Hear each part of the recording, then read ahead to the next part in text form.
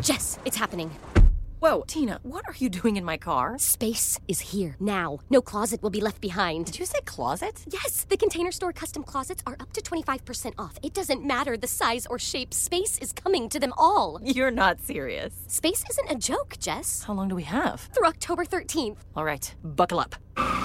The Container Store custom closet sale is here with up to 25% off all systems, including Alpha. The Container Store, where space comes from.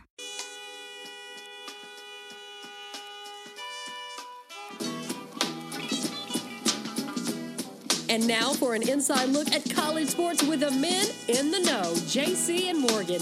Here's Mike Morgan and JC Sherbert. It is the post-Thanksgiving installment of the JC and Morgan podcast. Hopefully everybody had a happy Thanksgiving, particularly those of you that didn't have to work. Some of us, again, it's a labor of love.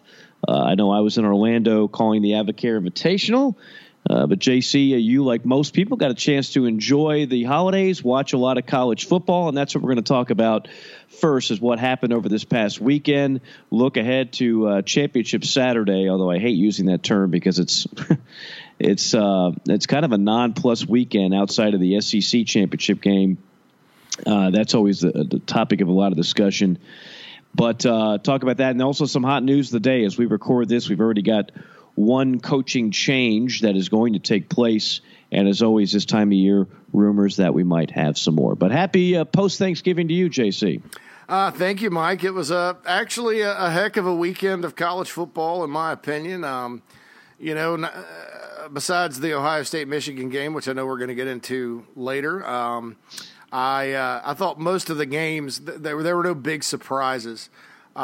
I thought there were a lot of interesting games that went back and forth, though. Virginia Tech was one of them. I felt bad for the kids at Washington State losing in that snowstorm after all they've been through, but Washington with a nice win out that way. Notre Dame played like Notre Dame has played most of the time. And then that Texas A&M LSU game certainly was one for the ages. The national media will love that because 146 points were scored in 7 overtimes. 74-72 was that final. But yeah, overall it was an entertaining weekend of college football, and I don't really know that this coming weekend is going to match it, but we'll at least have some final playoff positions and bowl bursts nailed down. For sure after this weekend. And one thing I will say is that with the loss by Michigan, you now have a situation where there's going to be debate, most likely, with that number 4 spot, even if everything kind of holds true to form. So, nothing wrong with that. We've been sitting around all year going, hey, this is going to be boring, but there is going to be some debate, it looks like, for that final spot. There certainly is.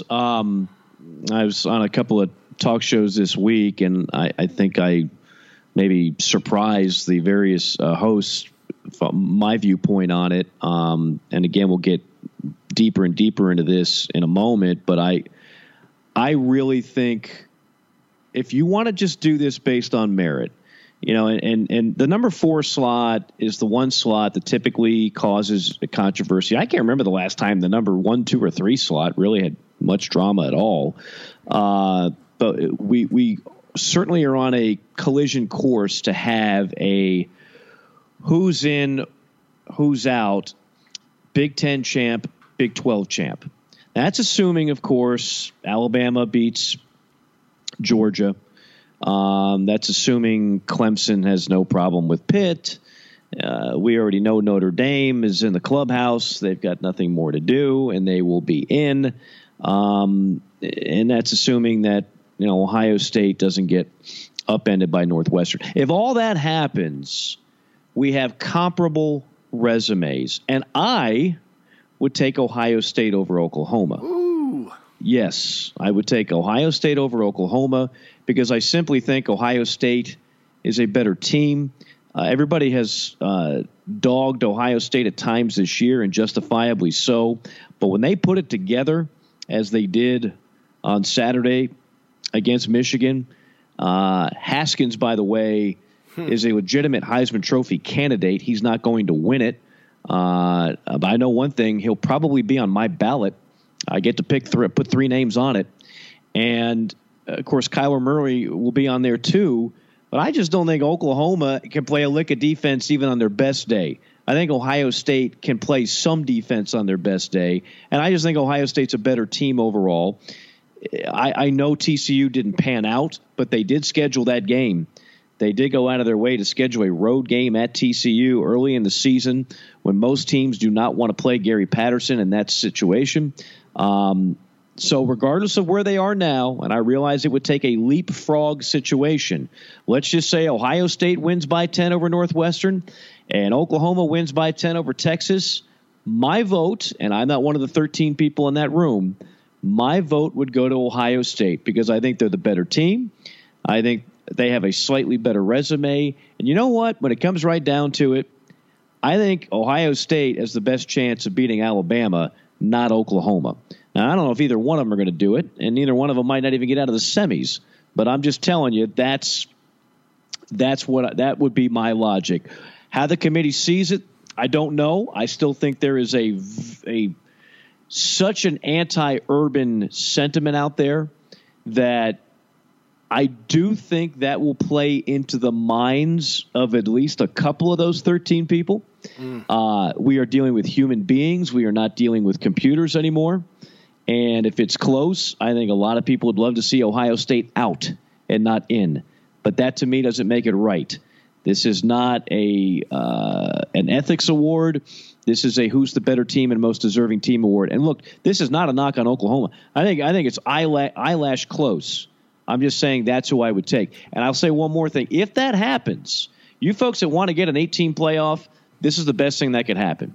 Because Notre Dame's going to take out one Power 5 conference. And if Ohio State gets in over Oklahoma in the Big 12, it'll be 3 times in 5 years of this thing that the Pac-12 and the Big 12 have been left in the cold. Not exactly an inclusive deal. And I just think at some point, Pac-12's got a whole lot of issues. They can't get their TV situation right. There's some stuff going on over there that they really got to take a look under the microscope and maybe perhaps try a different strategy on a number of different fronts. But the Big 12, they don't want to expand. We already saw that. And that would be 3 times in 5 years. So I think this could be a landmark decision, not just for this year, but those 2 leagues are going to be incredibly upset. And a lot of people, there's already such a push. Why don't we just go to 8? A lot of things have to happen logistically for that to happen, where it's not going to happen in the next couple of years. But I think that would get some pretty good momentum to go that direction. All right, so I'm going to disagree with you. We won't be the first on this one. A little bit. I would say, I do not disagree with you that Ohio State is a better football team than Oklahoma. And they played the last 2 years. I mean, they played last year in Columbus, and Oklahoma won. And then they played 2 years ago in Norman, and Ohio State won handedly. I think this year's Ohio State team, it may be a similar score to that Michigan game, but I think they would beat Oklahoma. I watched Oklahoma's defense against West Virginia for a long time the other night, and boy, they're bad. They're lost. They don't know what they're doing. There's not even a whole lot of talent on that side of the ball. West Virginia made them look silly at times. Of course, West Virginia didn't play much defense either, although, in fairness to the Mountaineers, they have a lot of injuries on that side of the ball. Just looked, it didn't look like that was the University of Oklahoma playing defense. But here's my thing. Look, and you use Notre Dame as an example. Notre Dame is undefeated, okay? No conference championship, but they won every single game. And they play a Power 5 schedule, even though they are not in a Power 5 conference. I think if we were talking about a bunch of undefeateds, they would probably be in some trouble because you know how they scheduled those 5 ACC games every year a few years ago? That helped them none this season. No. Because winning at Virginia Tech and beating Florida State like a drum, that didn't help them at all. Because the ACC is terrible. I don't want to say top to bottom, but 2 through 14, it's a bad league, okay? So Notre Dame, really, had some games this year. Pitt, Northwestern, they come to mind. I know those are division champions. The SC game this past weekend where they had to rally, Vanderbilt, Ball State, they had some games where, it was hanging in the balance, but they won, and they're in. And so here's the thing. Going undefeated still means something in college football, regardless of the eyeball test and the optics and things like that. So if you look at Oklahoma, Mike, they've got one loss, and that's to Texas on a neutral field by 3. If they come back and beat Texas, even if you say by 10 on a neutral field and win a conference championship, I think that kind of erases their one loss because you lost to a team that you went on and beat for a conference title, sort of like Georgia last year against Auburn. I think it erases it, and I think at that point you have to put them in because then you're comparing losses because you got 2 one-loss conference champions, and you go, well, let's look at this. Where are the losses? And again, getting slaughtered to a team that's a couple of touchdown underdog on the road, I think it's going to come back and bite Ohio State. They lost 49-20 at Purdue. Purdue, 7-5 football team, 6-6 football team, 6-6. I mean, we love Jeff Brom. He may get the Louisville job. I think he's a heck of a coach. He's done a great job. But Purdue was a 6-6 football team. Just like Iowa last year beat them 55-24 in Iowa City. That cost them, even with the conference championship. So I think that when you look at it and you, with the given that going undefeated still matters, with the given that your one loss still matters, I'd have to give it to Oklahoma. Do I agree with you that Ohio State is the better football team? Absolutely. I think Ohio State roster-wise has one of the best rosters in the country.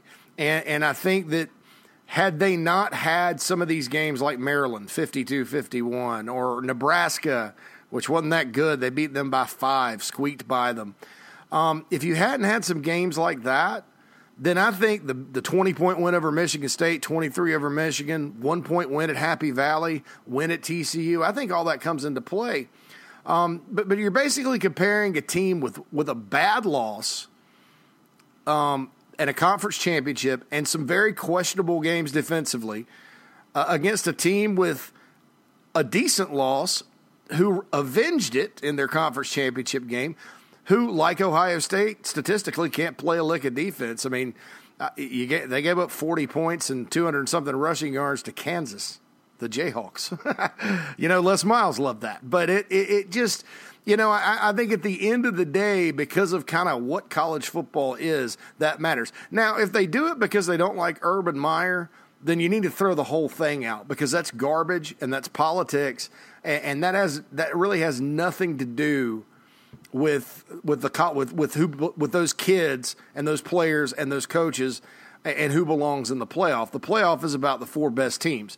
If there's an issue off the field to where a team should not be allowed to compete, then the NCAA will handle that, not the College Football Playoff Committee. So if that comes into play at all, I think that's garbage. But I think what's going to get them at the end of the day is a 29-point loss at Purdue versus a 3-point loss to Texas that Oklahoma sort of avenged in their conference title game. I don't think either one of them is getting past the first round, regardless of if it's Clemson or if it's Alabama. I think with Clemson, obviously after watching the game this past weekend, if you're either one of those teams, you're thinking, wow, you can really do some things against that secondary. But I don't think either one of these teams is as good as a Clemson or an Alabama, and I think it'll play out that way in the semis. But, what I think they will do is go with Oklahoma. I don't think necessarily the Sooners are the better team. I just think that's kind of how the logic will go. Don't disagree with your logic at all, and I can't argue that the loss to Purdue is worse than a loss to Texas on a neutral field. I would just say this. I think the wins are better for Ohio State. You're talking about a team that had to go at Penn State when Penn State was ranked 9th in the country, and that was a hell of a game. That was actually one of the best games of the year. Mm-hmm. They won at 27-26. They go at Michigan State. They were ranked 18th at the time. They win it 26-6. And then Michigan, when everybody and their grandmother, including me, was convinced this was the year Michigan finally breaks through, and Jim Harbaugh has it rolling, and that defense is supposed to be the best in the country, and they finally got a quarterback in Shea Patterson, and Ohio State boat raced them 62-39, beating the number 4 team in the country. And, oh, by the way, Northwestern, I know everybody's kind of laughing at these championship game matchups, and in some cases justifiably so, Pitt. But if you beat Northwestern's a quality team. They're very well coached. They pull off upsets every year, and they're nationally ranked. So that only helps their cause. I just think the Big Ten is a better league. They got better wins. And so, to me, that leapfrogs them over the top. And that game against Michigan had every eyeball. It was one of the highest rated games of the year. And a lot of people, quite frankly, thought Ohio State was finally going down. And they didn't. And clearly it is a team that, for whatever reason, figured out, okay, we got to put it together. And I don't think all of a sudden there's going to be a big letdown on Saturday against Northwestern. And I don't think, obviously, in a play, if you're not motivated to play in a college football playoff, you got to check your ticker. So to me, if I'm on that committee, I'm voting Ohio State. I don't know if that's how it's going to go. You can't. I mean, Urban Meyer right now is really one of the most hated college football coaches I can remember. And it has nothing to do with the fact, like some people hate Saban just because he wins all the time. Some people hated Spurrier when he was at Florida because he talked some smack. Some people hated, going way back in the day, Barry Switzer. Some people didn't like, he kind of rubbed people the wrong way. This is a different deal with Urban. They just think he's a bad human being. And that, again, we're talking human beings with a brain and a conscience. Wouldn't be shocked if that hurt him a little bit. But if you can block that out, I have a feeling Ohio State, especially if they take care of business, get some style points if you can against Northwestern, and if Texas can keep it close against Oklahoma, don't be surprised if Ohio State leapfrogs Oklahoma. Now, the only other question that could possibly cause some controversy here, of course, is if Georgia – and let's all assume Clemson's beating Pitt. I mean, do you even want to offer a theory that Pitt might beat Clemson? No, there's no plausible theory. Pitt's a 7-5 football team that wasn't really all that competitive against Miami this weekend. I think they did a great job winning that division. Credit Narduzzi, but I don't think they're very good. And I think Clemson's already talking about the fact that with their senior class, the only game they lost at home was to Pitt 2 years ago. So it's a revenge game on top of that in Charlotte. I just don't think there's any way. Right. Okay. Agreed. And Utah, Washington's a moot point because you got 2 3-loss teams in the Pac-12. Yeah. Once again, the Pac-12 will be watching the playoff from home. Although I will say for Utah, if they were to pull that win, which I don't know that they will, and they go to the Rose Bowl, I think that's a great accomplishment for Kyle Whittingham and that program. And I think Whittingham, I mean, I've said this a number of times, I think he's one of the best coaches in college football. Yeah. That is not an easy job, and he's done a remarkable job with it. If he was somewhere else, he would get a lot more attention for being one of the better coaches in college football. But it's Utah, it's Salt Lake City. We don't see a lot of them. We don't hear a lot of them. So, unfortunately, he gets kind of lost in it, and the Pac-12 as a whole gets lost in it for obvious reasons. So, here we have Alabama, Georgia. And, by the way, Alabama, 13.5-point favorite. That line has not moved. It is just stuck at 13.5. And that's not to say that there are not a lot of people that are giving Georgia a shot in this game, and I'm one of them.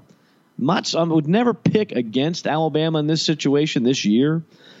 But Georgia's one of the few teams I've felt, just like last year, I'll say it again this year, very few teams that actually have a chance to beat Alabama. And I believe there are 3 right now.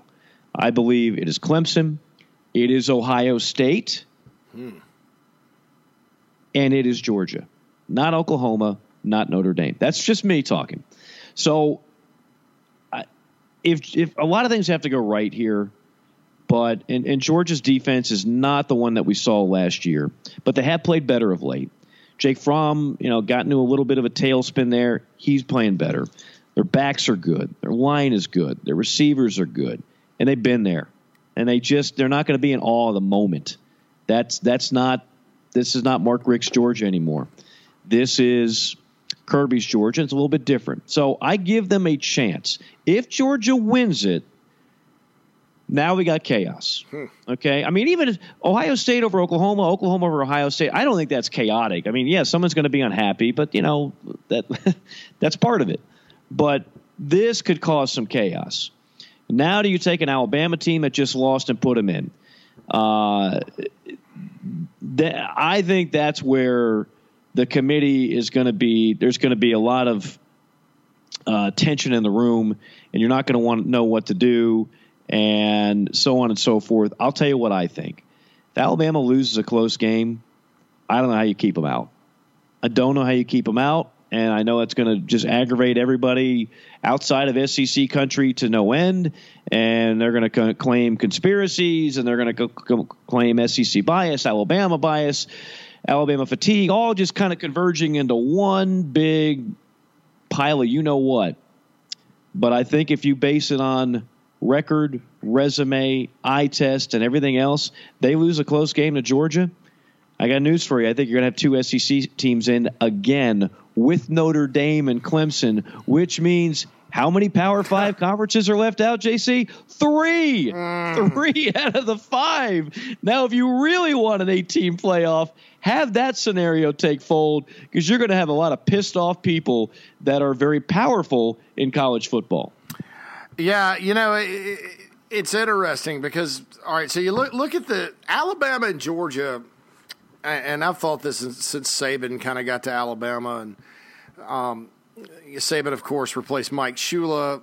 Mike Shula recruited pretty well and left some good players there for Saban, to be quite honest. But his recruiting plan was different. They rarely went into the state of Georgia and tried to challenge Auburn or Georgia and Mark Richt or a lot of those coaches. Even Georgia Tech had a few good recruits out of Georgia during that time, and Bama just was not existent in this state recruiting.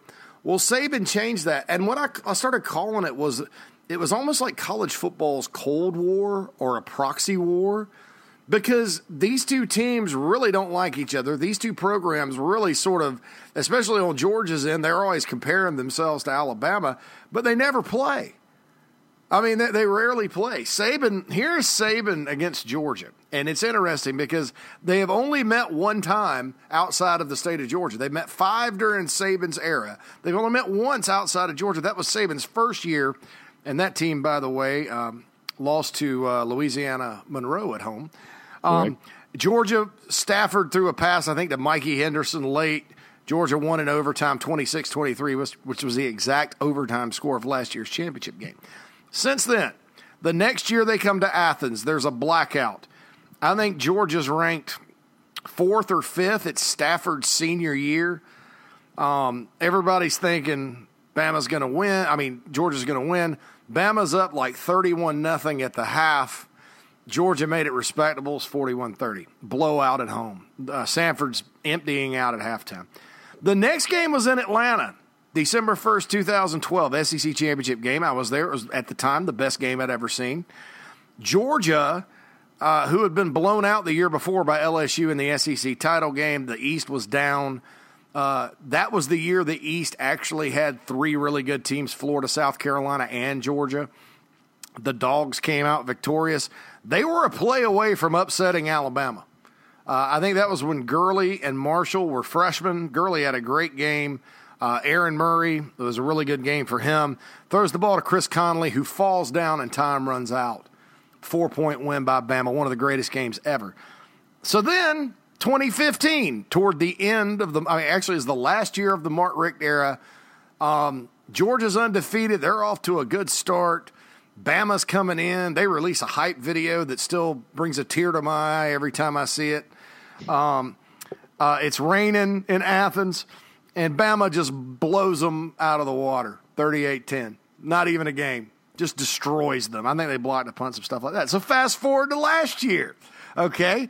Again, it's in Atlanta. The series has not gone back to Tuscaloosa since 2007, Mike. Since Saban's first year, since that Independence Bowl champion Crimson Tide team lost in overtime to the Dogs. So it's back in Atlanta at Mercedes-Benz. You know, Bama makes a gutsy move pulling Tua off the bench when they're getting beat and could have lost. Comes back, wins the game in overtime, and at that point, that was the best college football game I've ever seen. And then here we are again in Georgia's capital city, and they're playing again. So what I'm trying to say with all this is, if it were in Athens, I would give Bama a better shot to wipe the floor with their butts than it being in Atlanta, where Georgia and Bama have played two epic football games. Now, also, on the other end of history, Clemson and Bama played two epic football games for the national championship. Then last year in the Sugar Bowl, Bama had enough, and they thumped them 24-6. So, you know, who knows how it will turn out Saturday, but I think you're absolutely right, because when Georgia and Bama play in Atlanta, there's been something special about it. I don't think Georgia is that much different than they were last year, other than missing some guys like Roquan Smith, and obviously the two senior backs that they had. But I think they still have backs, and I think their linebackers are probably not as great, and their defense isn't probably as great, but it's pretty doggone good. And, you know, just like last year, they have one 20-something point loss or 20-point loss on the road to an SEC West team, and that's it. They've won every other game.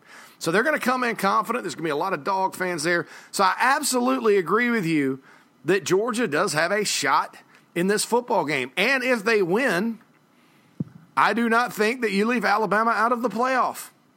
I think that just puts Georgia in. And I think 3 teams out of 3 different conferences will get shut out, as they should, in my opinion. Because I don't think that at that point you can realistically say that Ohio State or Oklahoma is better than Alabama or Georgia. I just don't think you can say that in that situation. And so it'll be, you know, all 3 teams that were in last year plus Notre Dame instead of Oklahoma.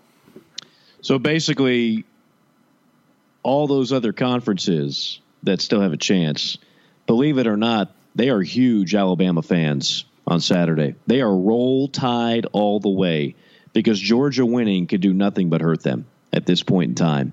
I think it'll be very interesting. Again, I think Alabama wins the game, but there's less than a handful of teams in America that actually have a legitimate shot at beating Alabama, and I think Georgia's one of them. And so I'm looking forward to that game. It's really, you know, there's been a lot of talk. Was it Wetzel of Yahoo? Yeah. College football writer. You know, he wrote a rather, quite honestly, obvious column. Because this thought now is shared by almost everybody who's a fan of college football, which is, wouldn't it be great if we could just eliminate the conference championship games, and this would be 8 versus 1. So, for example, Alabama at home at Bryant-Denny Stadium against UCF, and 2 versus 7, and 3 versus 5, and 3 versus 6, and 4 versus 5, etc. The top 4 seeds get to play at home. The other 4 play on the road. And then that goes from 8 to 4 where we are right now. I mean, I don't know what fan wouldn't sign up for that, right? I mean, it would be so much better than watching most of the conference championships. But let me tell you the one monkey wrench in all of that. The SEC ain't getting rid of this conference championship game, because it is one of the few that generally lives up to the hype. It's sold out before we even know who the teams are every year. It gets ratings, and it makes a boatload of money. So you might say, would anybody miss the ACC championship game? Nah. Would anybody miss the Pac-12 championship game? The Big 12 didn't even have a championship game a couple of years ago, and they felt like this extra data point would help their chances into a playoff. It may not this year. But you're guaranteed a rematch, unlike the SEC and the Big 12, because it's a round robin. Everybody plays everybody, so you're seeing 2 teams already played against one another. But the one that is not going away, I don't think anytime soon, is the SEC championship game. So I love the idea. It's a great column. We can all write it, and we can all get behind it. But at some point, reality has to set in, and that's just not going to happen anytime soon. Well, yeah, and look, I think too that and you look at it, and as fans of college football in general, we would all like to see that. But I also think that college football, as we've talked about on this podcast multiple times, Mike, has a parity problem, a growing parity problem, in terms of what are you really playing for? You know, the bowls that are out there now, half of them are these group of 5 matchups that aren't worth a flip, that are made for TV, because they know people like me and you will watch it. But what does that really mean? You know, well, that means that, you know, Coach A from, you know, whatever school, you know, if he can point to going to a bowl or whatever, he can, you know, maybe parlay that into a Power 5 job, you know. And I'm thinking maybe Scott Satterfield at App State. You know, so that's good for him. It's good for, you know, Neil Brown to say he's taking Troy to a bowl, or for even, you know, a program like last year, Georgia State.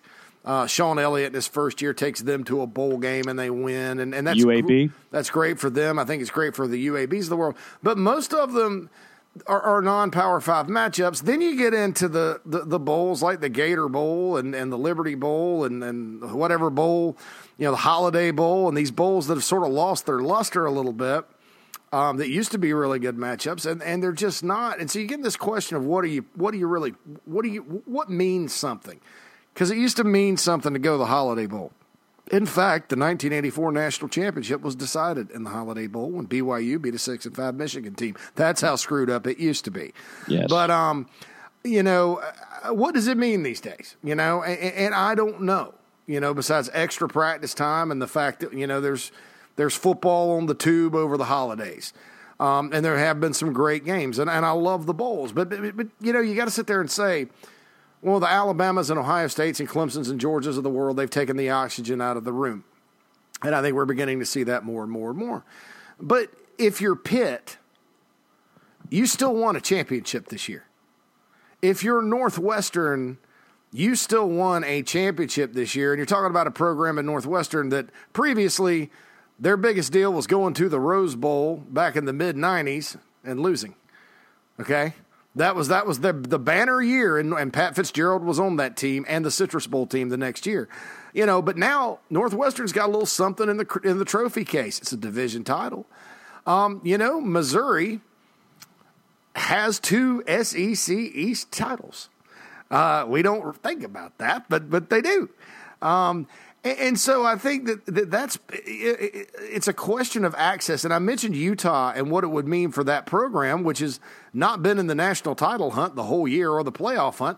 Well, what would it mean for them to win the Pac-12 and go to the Rose Bowl? It would mean a ton for that program. Well, I'll go back and say this. It's already meant something to win the division. Now, we do have division champion coaches getting fired out there, like at Colorado. And so I don't know that it means a ton. But I do think for certain programs, you know, winning the division sort of helps, I guess, and gives you more.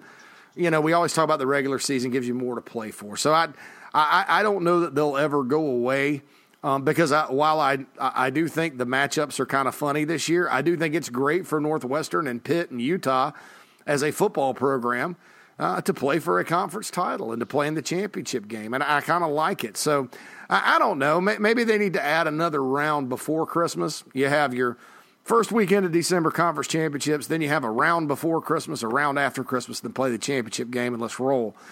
Maybe that's what they need to do, and then include some more bowl games. But I don't know that doing away with the conference title game is ever going to happen broadly, and especially to your point about the SEC. I mean, that thing's so tradition rich. I don't see it happening. I don't either. I think there will be a time where we get to 8, but you have to understand, for those that just constantly want to snap their fingers and change, things in college football move glacially, okay? You see how long we had the most embarrassing setup to determine a champion. I mean, college football, for as good as it is, basically been a rudderless ship that had no idea how to run things for the longest time. I mean, it's just embarrassing where we've got split polls and coaches poll and split champions. And just the BCS was supposed to be this answer, and some people to this day want to say, well, they got it right all the time. No, they didn't. They told you who 1 and 2 was, and you bought it. That doesn't mean they actually had the right 1 and 2. And very often they were trying to get 3 deserving teams into 2, which is certainly worse than getting 5 into 4 like we do now. The BCS was an absolute disaster. So I will remind people that are cynical about where we are now, it was much worse. It was much worse, which is why I vowed when the news came that we were finally getting to 4. I said this day one. Look, it's not my ideal number, but you're not going to hear me bitch and moan about it because for the better part of my lifetime, I have complained about the old way of doing things, then the Bowl Coalition, the Bowl Alliance, the BCS, and every other laughable, embarrassing, dim-witted way that we determine a national champion in college football. This is the best system we've ever had, and it's not even close. That being said, it's still flawed, and I think most people look at it and say 6 or 8 is an ideal number. The thing is, there's not an NCAA running this like they do the basketball tournament or the baseball World Series or the wrestling championship or the track championship or the swimming championship or the other 88 sports sanctioned by the NCAA. This is run by the conferences, and the conferences are all about what? Money. And where does the most money come from? It's not ticket sales, it's television, and we have TV contracts in place. And those things don't get busted up easily. So when people say, well, certainly another round of playoffs would make a lot of money, of course it would. But it's not just they're not just going to tear up the contracts in place and have addendums that say we're going to go from 4 to 8. So just don't waste too much time in the next few years coming up with different formulas and whatnot, because it's just not going to happen in the next couple of years. So enjoy what we have, move on. Like you said, conference championship games, they're not going anywhere either because they're money makers, so that's not changing anytime soon. The SEC is not going to a 9-game conference schedule anytime soon. I mean, hear all these things complain about it, and you have to realize at some point what is doable and what is not doable. And in the near future, none of those things are going to change. So that's just a little point of reality, because I hear so much misinformation out there from people that generally don't really follow college football. I'm talking about your national talk show hosts, be it on TV or radio, but then they decide this time of year they need to parachute in and have a hot take and act like they know what the hell they're talking about, and they're utterly freaking clueless. No names necessary. You know who they are.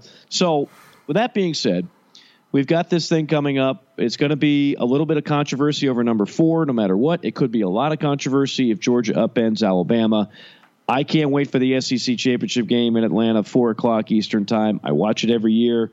It's going to be a lot of fun, and we'll see who gets that number 4 slot. All right. Before we continue, do want to mention bpskinnerclothiers.com, our proud sponsor, one of the proud sponsors here of the JC and Morgan podcast. If you want to go ahead and get your custom-made clothing for the holidays, what a great present for you or a loved one. And here's the best part. You don't have to go in line at a shopping mall and try to find a parking space and deal with a bunch of just bad people during the holidays. Sometimes the holidays brings the worst out of people. If you've ever been to a shopping mall, you know what I'm talking about. Don't go into a typical chain store to get your next suit, your shirt. Forget about the fact that the quality is better with Brent Skinner.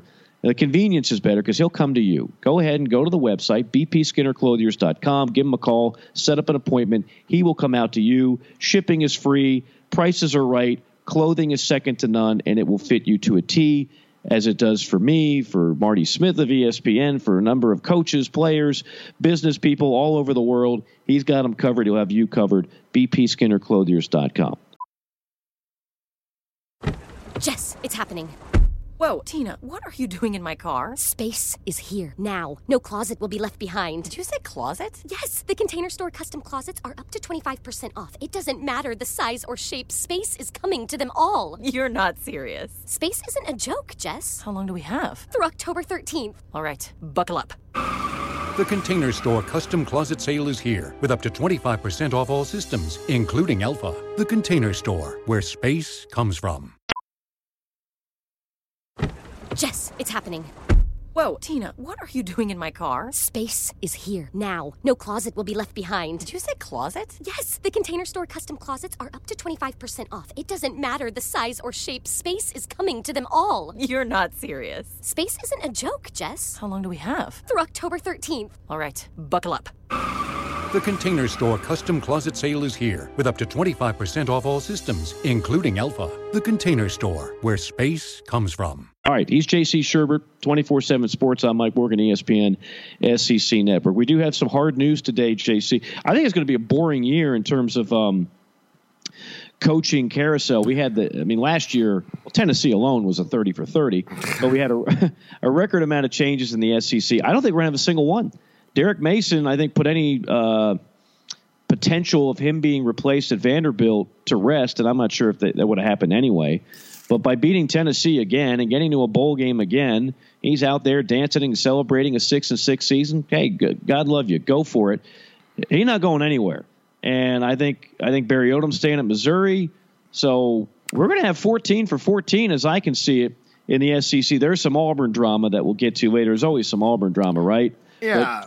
But Gus is not going anywhere. I think that's a pretty safe bet right now. I do think that there are a lot of whispers out there about the National Football League in terms of what the Dallas Cowboys are going to ultimately do. That is a franchise that is obviously a mover and a shaker, and money is never an object for Jerry Jones. So I'll just toss that out there and leave it at that. I also think that, you're right. I mean, Derek Mason did a great job at Vanderbilt this year yet again. He surprised me yet again. Did have a senior quarterback. They got off to a bad start. You were at the Tennessee State game covering that for the SEC Network. They barely survived. Right. South Carolina whipped them pretty good. And then all of a sudden, they go beat Arkansas on the road. They have an overtime win against Ole Miss. And then they just demolished Tennessee. And I'm going to say this. I blame that loss on Butch Jones and the players he recruited into that program. Because I'll say this. They'll get all up to go play Auburn on the road, beat their chest, run around, talk about how the Vols are back, talk about how they have pride and all that good stuff. And a lot of these guys are 4- and 5-star players, that have the talent. They'll go play South Carolina off their feet. They'll never quit against Alabama, and run around and talk smack and, talk about how good they are, or against Georgia or whoever. And then they play at home against Missouri and get waxed 50-17. Okay. So now you got a chance to go and end what has been an embarrassing streak for Tennessee against Vanderbilt. They had lost 4 of 6 in that series coming in. Tennessee, top to bottom, is a more talented football team than Vanderbilt. And that's not just my opinion. That's a fact if you're just talking about raw talent. And they went into that game and rolled over and quit and got blown out. And that would have meant so much for Pruitt and his building job. Yeah, maybe it doesn't improve your draft stock, if you're getting out of there. Maybe that doesn't help you individually, but it helps the program that you've been a part of for however many years. And I think that's been was the problem at Tennessee under Butch Jones, and continues to be the problem, and will be until Pruitt changes that culture. You're going to have players and guys that can play ball when they want to, but they don't always want to. And that happened in that game. They just quit. I mean, and it was a win. You don't think of a win over Vandy if you're Tennessee would have meant so much. That would have meant a ton. Because then all of a sudden, hey, you've snapped an ugly streak. You're going to a bowl game. You get the extra practice. The building job looks right on schedule. Now you're the only SEC East team not to go bowling. You're the worst team in the division. And you may be for the foreseeable future until it gets better. So I was disappointed in Tennessee's effort in that football game, and I think that's just another example of why it's going to take Pruitt time. Now, for Vanderbilt, that's great. Good job by Derek Mason. Anytime you can beat Tennessee and go to a bowl game at Vanderbilt University, I think you're doing a good job. And I think now that he's got 2 bowl appearances and all that, and yeah, he hadn't won 9 back-to-back like James Franklin did, but hey, he's won some games. And every year they have a game where they kind of surprise me. So hats off to Derek Mason. and Vandy for winning that game. Now, Barry Odom, let's look at what he actually did this year. They went 8-4. Okay. They lost to what was the number 1 and the number 2 team in the country when they played them in Alabama and Georgia. And then they lost 2 games on the last play to Kentucky and South Carolina. That's it. So Missouri's resume is pretty doggone good. They're talking about them maybe going to the Gator Bowl. I think, probably that would, just by what they've done on the field, they probably deserve it. And they could end up with 9 wins, which I think is a hell of a send-off for Drew Lock. Now, what's going to happen as we move forward? Who knows? But I think that they, with the turnaround last year and then the season they had this year, Barry Odom bought himself some time and avoided sort of an instant implosion. And now, he looks like he's got a group that, is at least trending in the right direction for now. Like I said, we'll see what happens when they lose Locke and, moving forward. But I think they did a heck of a job this year. Derek Dooley did a heck of a job. And their defense ended up being pretty good when all was said and done. So hats off to Missouri. And, I think Mark Stoops was a guy we mentioned too. And, boy, he's had a great year as well. So Mark Stoops is my SEC Coach of the Year, by the way. We never had a chance to get to that last week. Yeah. I know there's a lot of different candidates that have been tossed out there this year. To me, it's not even that close. Mark Stoops has a chance to have a 10-win season at Kentucky. I mean, come on. And on top of that, I mean, he's given Kentucky fans reason to believe there's hope in the sport of football. I think Mark Stoops is your SEC Coach of the Year. All 14 coaches in the league are going to be retained, which is rare in this day and age of hiring coaches to be fired. So, yeah, it'll be pretty nonplussed there. Now, there was some – you mentioned McIntyre, Colorado. Southern Cal announcing they're going to stay. They're going to stay with their coach, Lynn Swann, and still hard for me to believe Lynn Swann is the AD. Hell of a player. But I mean, they like Coach Helton, and I like Coach Helton too. I hope he turns it around out there. I felt bad for T. Martin getting the axe because I think he's a hell of a coach as well. But they have to make some staff changes, and it's good to be in the Helton family because Tyson Helton, who was the OC in Tennessee, goes back to Western Kentucky and gets that head coaching job. So I think that if you're SC, I think you got to give Helton one more year.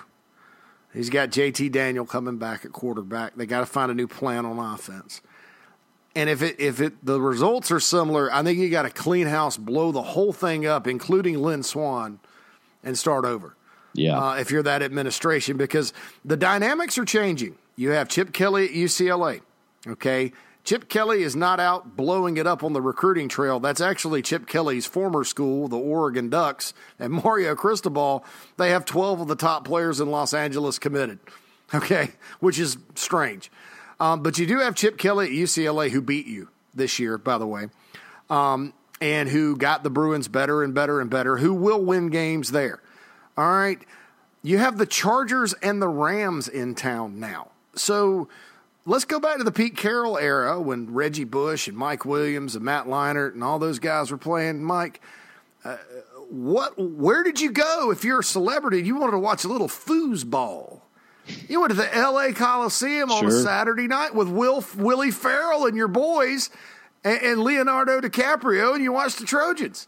Mm-hmm. And so going, the attractiveness of Hollywood and all that and being the team in Los Angeles, boy, that not only resonated with California kids, that resonated nationally.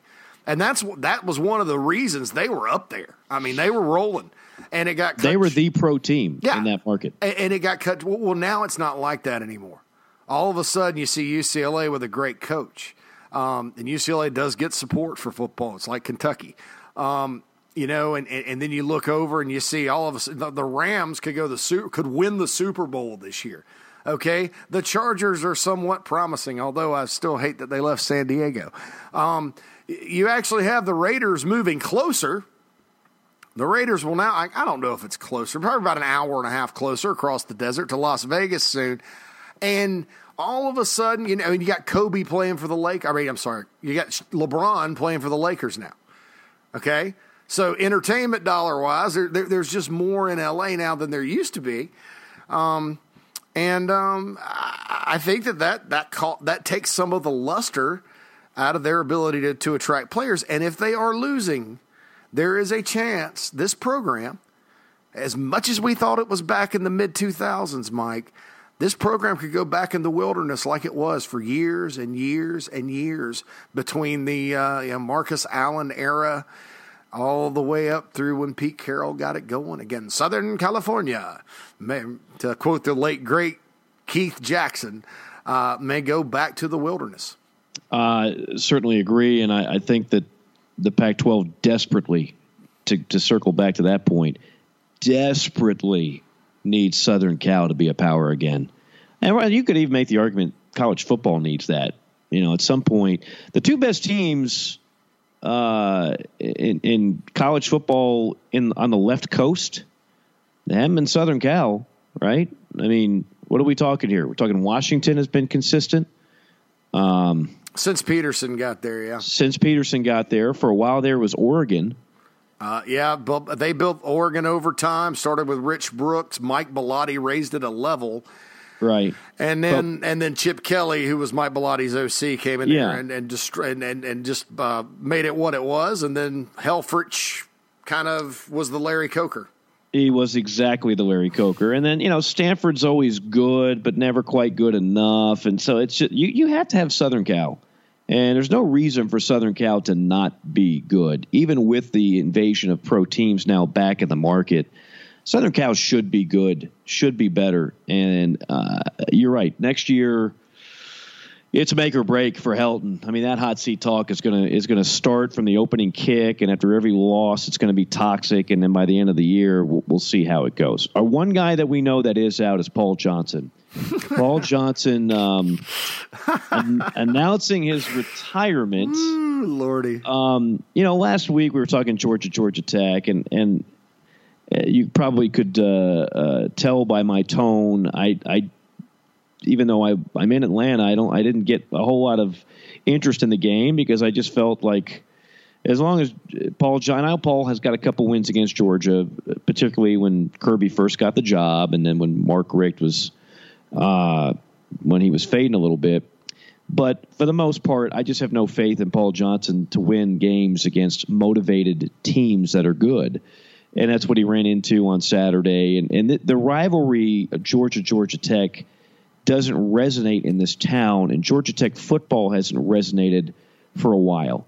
And let me just say this, because I've been critical of Paul Johnson a number of times on this podcast. Paul Johnson did an outstanding job at Georgia Southern, did an outstanding job at Navy. The man is the master of the option, and so on and so forth. If you ask me the question, did that experiment work at Georgia Tech, I would tell you no. It wasn't an abject failure. There were some high moments. Now, the highest moment, of course, was vacated by the NCAA and the ACC. We won't get back into that whole thing, but there were some good moments, and he's always good for an upset a year. But for the most part, I've never seen the apathy this high. And Atlanta is a town that is Georgia first, Alabama, Tennessee, Florida, South Carolina, Florida State second, Braves, Falcons third, and then somewhere is Georgia Tech's place in the pantheon of sports here. So it's always going to be a tough job, okay? But I thought his offense and his overall there's no sizzle in that. You're getting all steak, and it ain't prime. It's not Waffle House, but it ain't prime.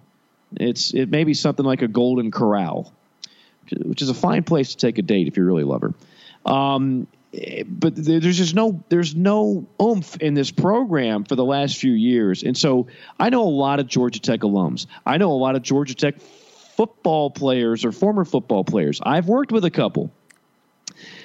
And I can tell you this, no one has ever wanted to say a bad thing about Paul Johnson. He's a good man. But deep down, you read the body language when you mention the name, and they're all like, we need a change. It was obvious they were ready for a change. So whether or not he was pushed out or kind of coerced out, or he saw the signs, or maybe he was just burnt out, even though he's not that old, quite frankly, much younger than Nick Saban is. This is news that this is not going to be like this great grand parade for Paul Johnson's exit into retirement. Georgia Tech now needs to turn the corner, and I've heard all the excuses as to why they can't be better and why it isn't as good a job as a lot of people think it is. But I think Georgia Tech can get somebody who can get some enthusiasm injected back into this program, and it desperately, desperately needs it. Yeah, it's hogwash that Georgia Tech can't be good. I know, from living here as well, and I just kind of have my pulse on things as far as that goes, and used to cover Georgia Tech and some things like that. No, it doesn't resonate in Atlanta, but there are Tech fans, and they are good fans, and that stadium's loud when they fill it up, and even when they just have it sort of kind of full. I mean, it's a big, loud stadium, and somehow down there in the neighborhood that university's in down smack dab in downtown Atlanta, they have a great college football atmosphere and tradition. They've won national championships at Georgia Tech, including one in 1990. Where probably the new system would have, bounced them out, maybe, that season. But keep in mind, a one-loss and one-tie Colorado team, for whatever reason, was voted over them in the end. I mean, I don't know. So, we will see what happens. And here's the thing, too. Georgia Tech is not in the Southeastern Conference anymore. They left that league in the 60s. And, yeah, you have to compete against SEC schools. And, yeah, your choices of majors are not as, let's say, eclectic as some of the people you recruit against. And it is a harder school academically. You have to know math. You have to know math. You have to be a math guy. But I don't think that that's something, when you look at the players that have come through there in the past, you look at where they're located, you look at they are in the state of Georgia, and you look at their access to and remember, I was talking about how great it was for Pitt to win the Coastal Division. Well, that just so happens to be the most dysfunctional division in college football, because you have a bunch of programs there that go up and down like the tides. Miami is probably the best team in that division this year, top to bottom. They went 7-5 and lost to Duke and Pitt and Virginia. I mean, and that's just the nature of the Coastal Division. You had Virginia Tech on a dominant run for a while, but now the Hokies are kind of right there, and a lot of craziness in Blacksburg Friday night. But I think that Georgia Tech, geographically and tradition-wise, is set up to have a good run. Unfortunately, whoever takes that job, because I don't think Paul Johnson was too interested in blue-chip recruits, working to kind of beat other schools on blue-chip recruits. I think he was like, give me a receiver that's tall, that can run down the field and catch streaks. Give me an option quarterback and some good running backs, an undersized lineman that can cut block, and I don't give a crap what else we recruit. And so the talent level at Georgia Tech, when you're not running that system, Mike, is going to be difficult to deal with, even in the ACC Coastal. I think it's a Sunbelt level roster right now, top to bottom, maybe a little higher. And so whoever takes that job, they're talking about Ken Wisenhunt, who I think is a hell of a football coach. If you look at what he did with the Cardinals and in the NFL, and he's a Tech alum and all that. But Ken Wisenhunt's going to have a hard time getting that thing going with what he likes to do. Now, let's say this craziness with Gus Malzahn comes to a head. Malzahn's out at Auburn. Hire him immediately if you're Georgia Tech, and you have a chance to win within 3 years because of style of play. I think that a lot of times style of play is not important. But I think in this situation with this roster, whoever gets it and takes it over, because you can't even go junior college heavy at Georgia Tech. I mean, the last junior college player at Tech I can remember is our buddy Tom Luganbill. Remember Lugs? Sure. Absolutely. Or did he come from? Yeah, he came from junior college and then went to Eastern Kentucky. But that was a whole other. That got a little messy. different era then. But it's not really a quick fix when you're kind of deciding what to do. But I do think it is a good job. And I've talked to some coaches. Tony Elliott, the co-offensive coordinator at Clemson, is being mentioned as a candidate in addition to Wisenhunt. Was told by some people, before this past weekend even, that there have been other schools that have kind of sniffed around about him, but he's kind of resigned to the fact that, he wants to coach at either Georgia or South Carolina or North Carolina or Virginia. Well, Georgia Tech is a Power 5 job in the state of Georgia. It's one of only two. And so I think that would be an attractive opening for a lot of people, but it is going to take some time because of just how entrenched Paul Johnson. I mean, you're coming off 11 years of Paul Johnson, so he's been entrenched there for a while. But in that division, heck, anything can happen because, like I said, teams go up, teams go down, and Georgia Tech's been just as successful at winning and getting to the game as anybody. Bobby Ross, Chan Gailey, George O'Leary all showed you can have some high moments at Georgia Tech, and I think you can do it without a gimmicky, antiquated. Sorry, my dog Baxter just spotted the dog on TV and thought he would go ahead and bark. Bax, it's a television; it's not actually a dog. They all prove that you can win. You can do it. You don't have to have a gimmicky offense, which is antiquated and nobody wants to watch, and very few skilled players want to participate in. So I think right off the bat, people will be excited about whoever the hire is, and I think it'll be attractive to some. There are a number of names we already talked about, and there'll be other names that come out. With the AD, Todd Stansbury, I don't know a whole lot about his track record. That's the third AD Georgia Tech's had in about 5 years. I mean, it's been, for a while there, the program was a rudderless ship of its own, because ADs were, Dan Radakovich left for a better job at Clemson. Babinski left for what he considered a better job. And now you've got Todd Stansbury. So this program has just kind of been all over the place with football and basketball. Now I think they're on solid ground. I think they'll bring in a quality coach. They've got money. The ACC is about to launch the ACC network. That'll be more money in the coffers for every ACC school. There's no reason why they can't pony up and show a commitment to college football and get people excited again. Because you're right, Bobby Dodd Stadium can get loud, and there are a lot of Georgia Tech fans that love Georgia Tech. But I just felt an overwhelming sense of apathy around that program under Paul Johnson the last few years that I haven't seen in a while. So be very curious to see who they wind up hiring. Yeah, sticking in that division, we do have our first hire. First significant hire. Congratulations to Jake Spavital, the offensive coordinator at West Virginia, who's the Texas State head coach, and Mike Houston from James Madison, who got the Charlotte job.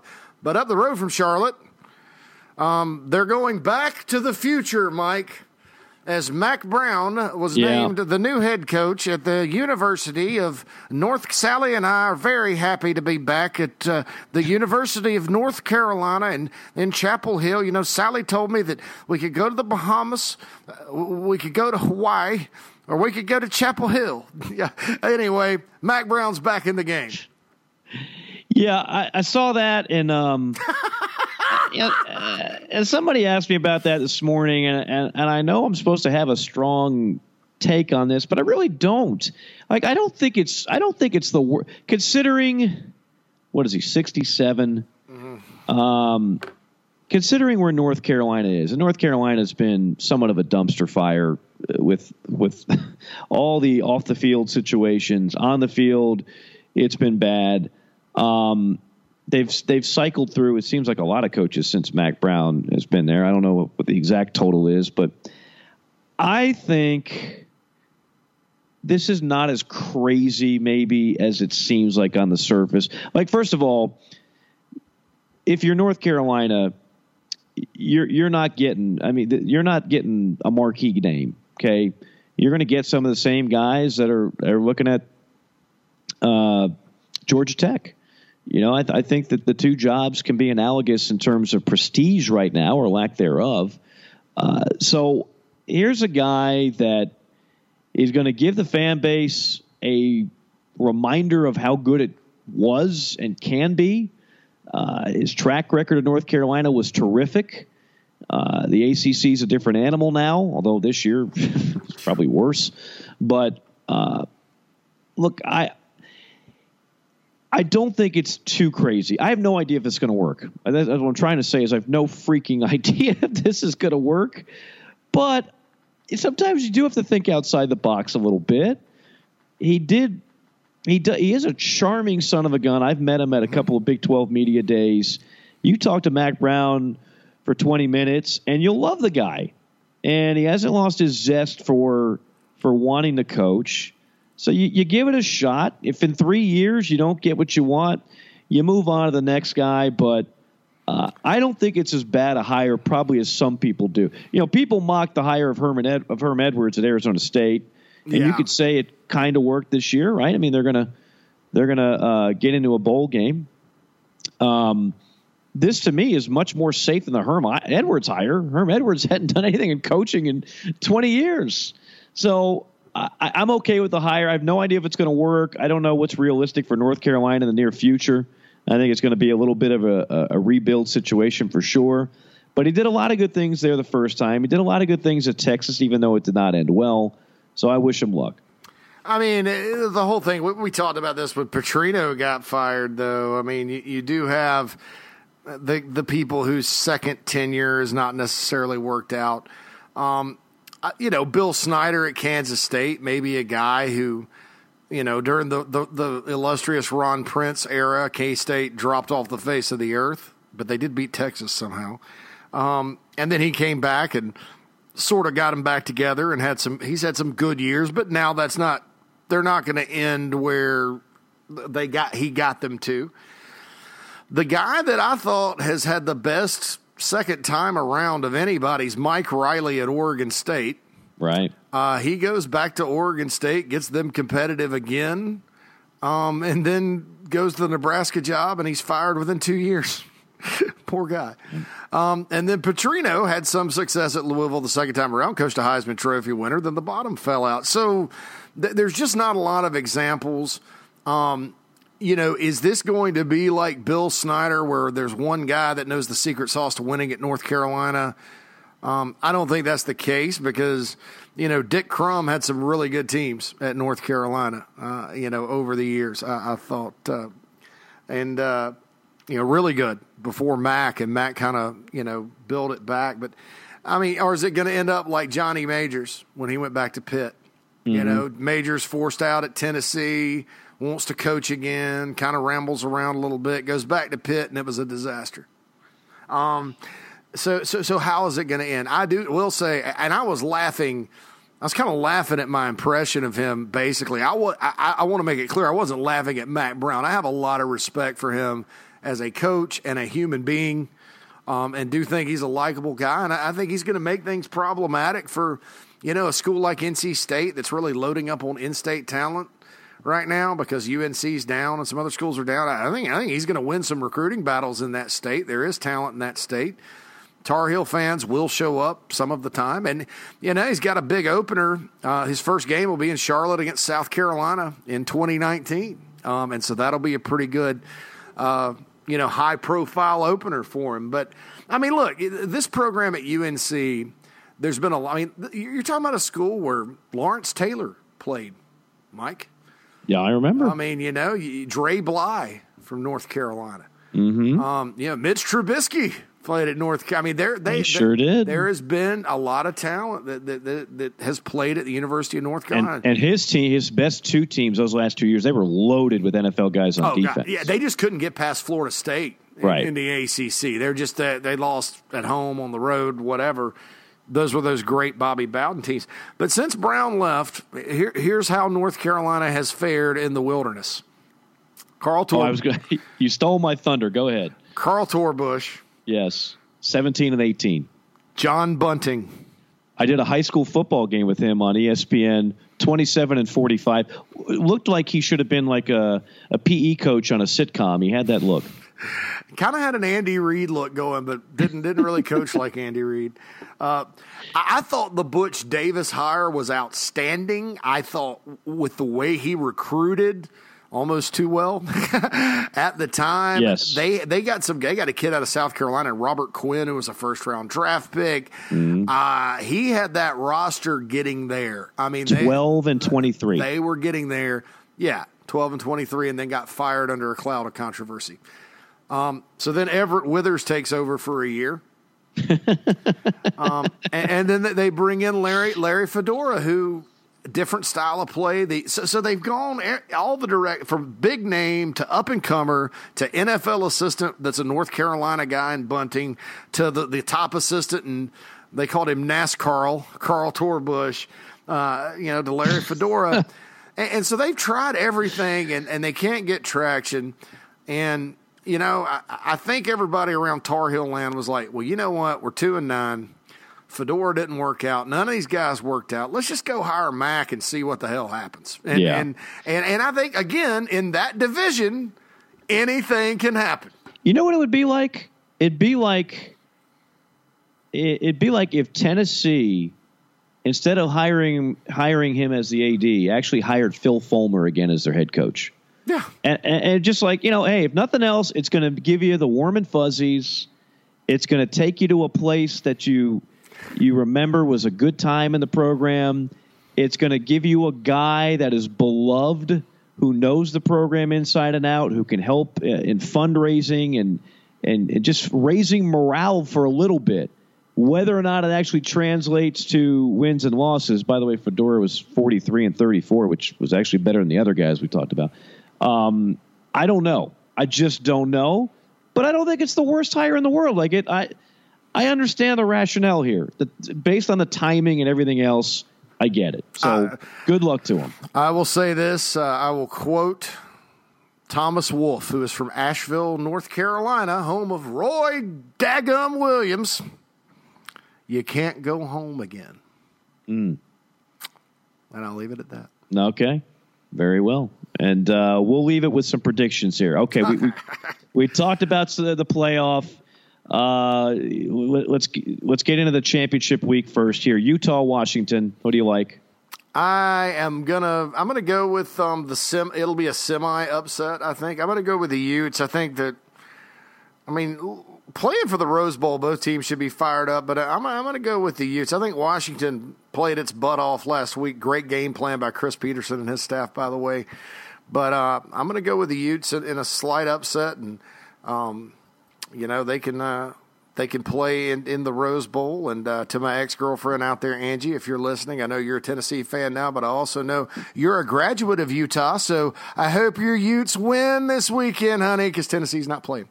That's definitely an X factor there. I'll go with Utah as well, based on my love for Kyle Whittingham. Texas, Oklahoma. I love Tom Herman in big games. I don't necessarily like him in games that aren't so big, like against Maryland and Oklahoma State. But I like him in big games. But I tell you, it's going to be awfully hard to beat the Sooners twice. I think there'll be a lot of emotion in this football game. I just don't think Texas is ready to go beat OU twice in a season. I think that once was enough. Oklahoma will probably win, I think, by 10 points. But I think it's good. Like I said, it's good to get there. I think it's good for Texas to get there this year. Kyler Murray, I will be watching you. I've got a Heisman ballot in my hand. I've had one guy that's been penciled in, keyword being pencil, not pen, for a long time now. But unlike some Heisman voters, I wait till the very end. I want every piece of data. I'm okay with changing my vote. I have no bias. I'm okay with admitting I was wrong a month ago. I'm watching you, Kyler. So show up, show big. They don't play defense in that conference anyway, so I'm taking Oklahoma in a rematch. By the way, speaking of no defense, Clemson, Pitt. All right, we're both taking Pitt. Clemson. Yeah. We're both taking Pitt. Whoa, Mike. Yeah. The only question is whether or not Clemson covers the 27.5. Okay, so the Big 12 gets dogged, and justifiably so, for playing no defense, right? Mm-hmm. Here's a stat of the day, okay? Here's what I'm going to put a bow on this whole thing with. Big 12 has 7 of the 10 teams in their league, 7 defenses ranked 65th or worst in the country. 7. 65th or worse. There's only 64 teams that are in the Power 5, for crying out loud. But there is a conference that is worse.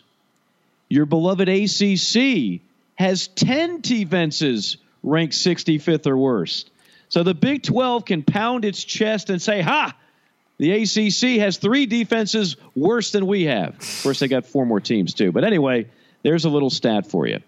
All right, we're both picking Clemson. Let's move on to a relevant game. Yeah, and Clemson's defense, I do think, after last week is a concern. The only question is, I thought South Carolina was the best offense at the time they played them that they played this year. I don't think Clemson's played anybody, and I don't think they will be tested again until the semis, maybe not even until Alabama. But I don't think it's a talent issue.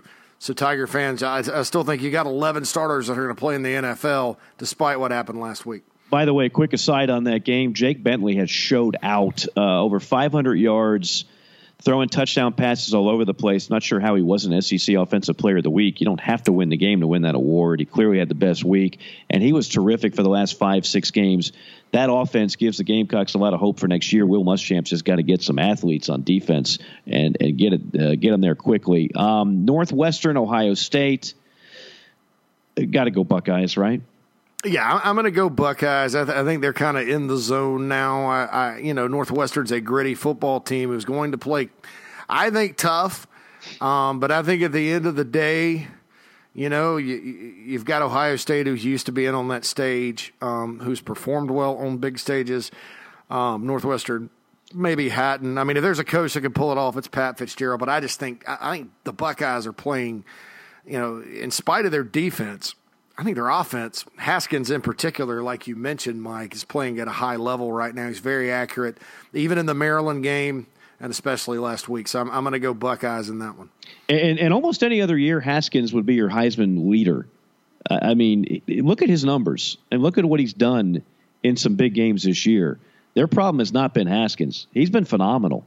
In a year where you don't have Tua and Kyler Murray, Haskins could very well be bringing home a Heisman Trophy, but I think he certainly deserves a trip to New York. All right, rapid fire here. UCF, Memphis. UCF doesn't have their quarterback. I hate to see that to McKenzie. Memphis has the best running back in the country, at least statistically. Who are you going with? I'm going to go with Memphis to pull the upset. Mike Norvell, watch his name for some of these jobs. I thought he may get one of the SEC jobs last year at Arkansas or Ole Miss, but watch him as a hot coaching commodity. I thought UCF did a good job rallying and sort of beating down USF last week, but I think Memphis is a different animal, and I think the Tigers pull the upset and win, and then we don't have to hear about UCF for weeks and weeks and weeks. I'm with you on both fronts. I thought Mike Norvell would get a job last year. I'd be surprised if he doesn't get a good offer this year. And remember, Memphis, they'll tell you they should have won the first meeting between these two teams this year. They wound up a huge comeback by UCF in the second half. UCF squeaked it out. That was with their starting quarterback. And, of course, the game that everybody is waiting on pins and needles for, we go to the Mountain West. Fresno State, Boise State. When these two teams meet, JC, you can throw away the records. It's just a natural-born, hated rivalry. Brothers and sisters won't talk to each other over this. Fresno State, Boise State, who do you like? I'm going to go Boise State. I think that they're just awfully consistent in the Mountain West. And if UCF goes down, I think that according to the polls, the winner of this Mountain West championship game will get that New Year's 6 bowl berth. Yeah, how about that? Not the Knights. So Fiesta Bowl, get ready for a bunch of Boise State Bronco fans or hundreds of Fresno State fans. Oh, how dare you impugn the Fresno State fan base. I'm going with the Blue Turfers as well. Georgia, Alabama. Again, to me, Georgia's one of the few teams that could pull it off, but I got to go Alabama. I'm going to go Alabama, too, and I'm not sure that we'll have the classic games like we have, like I went through earlier the last 2 times they played in Atlanta. I think Alabama's just at a different level this year, and when they go vertical and Tua's on, I mean, it's hard. It's very, very hard to get them stopped, and if you happen to stop that, then they go 4 deep at running back and have a really good offensive line. I just think Alabama's too much offensively in this football game. But, heck, if it's another classic, I'm not going to complain, but I would have to pick Alabama. All right. And to reiterate, my prediction on the college football playoff when the 13 people go into that room and agonize over who that number 4 team is going to be. I'm going Alabama, Clemson, Notre Dame, and yes, Ohio State. I'm going to go Alabama, Clemson, Notre Dame, and Oklahoma for the reasons I said. That's my prediction. That's not what I feel like should happen, but that's what I'm going to predict. If things hold serve. But watch us have a slew of upsets, and then we won't know what the heck's going on. Well, it's been a very ho-hum season. Maybe Mount St. Helens finally erupts this Saturday and just ruins everything, and the committee actually has to do a little more homework. JC, for those that haven't already been involved, part of the cast of thousands that enjoy this podcast each and every week, tell the folks how they can do it. I would go look on iTunes or Apple Podcast. If you have an iPhone, iPad, iMac, MacBook, whatever, you can go to Apple Podcast. Just hit that subscribe button. It'll send you a little notification each and every time we have an episode. If you're an Android user, like some people, you can go to Google Play and get it there. Also, any kind of podcasting app, Stitcher, Podcast Mania, Podbean. I think I saw it on there. It's all over the place because it takes the feed off of iTunes or Google Play and just distributes it.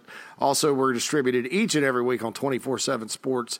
If you haven't checked out that particular sports network, feel free to do so. Lots of specials on VIP memberships, plus a load of free content that you don't have to pay to read on 24/7 Sports.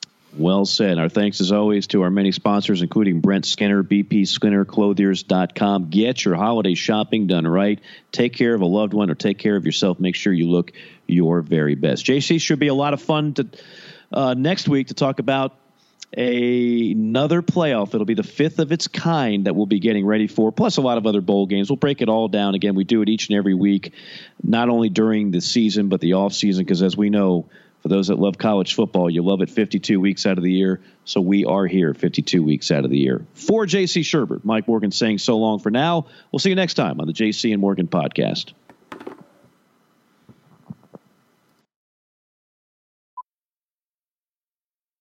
Something extraordinary has happened to Judy Sizemore's closet, making it feel more like a closet. An area that once caused claustrophobia now has enough space to hold all of Judy's striped boat neck sweaters. And Judy Sizemore has a lot of striped boat neck sweaters. The Container Store Custom Closet Sale is here with up to 25% off all systems, including Alpha, through October 13th. The Container Store, where space comes from. Something extraordinary has happened to Judy Sizemore's closet, making it feel more like a closet. An area that once caused claustrophobia now has enough space to hold all of Judy's striped boat neck sweaters. And Judy Sizemore has a lot of striped boat neck sweaters. The Container Store Custom Closet Sale is here with up to 25% off all systems, including Alpha, through October 13th. The Container Store, where space comes from.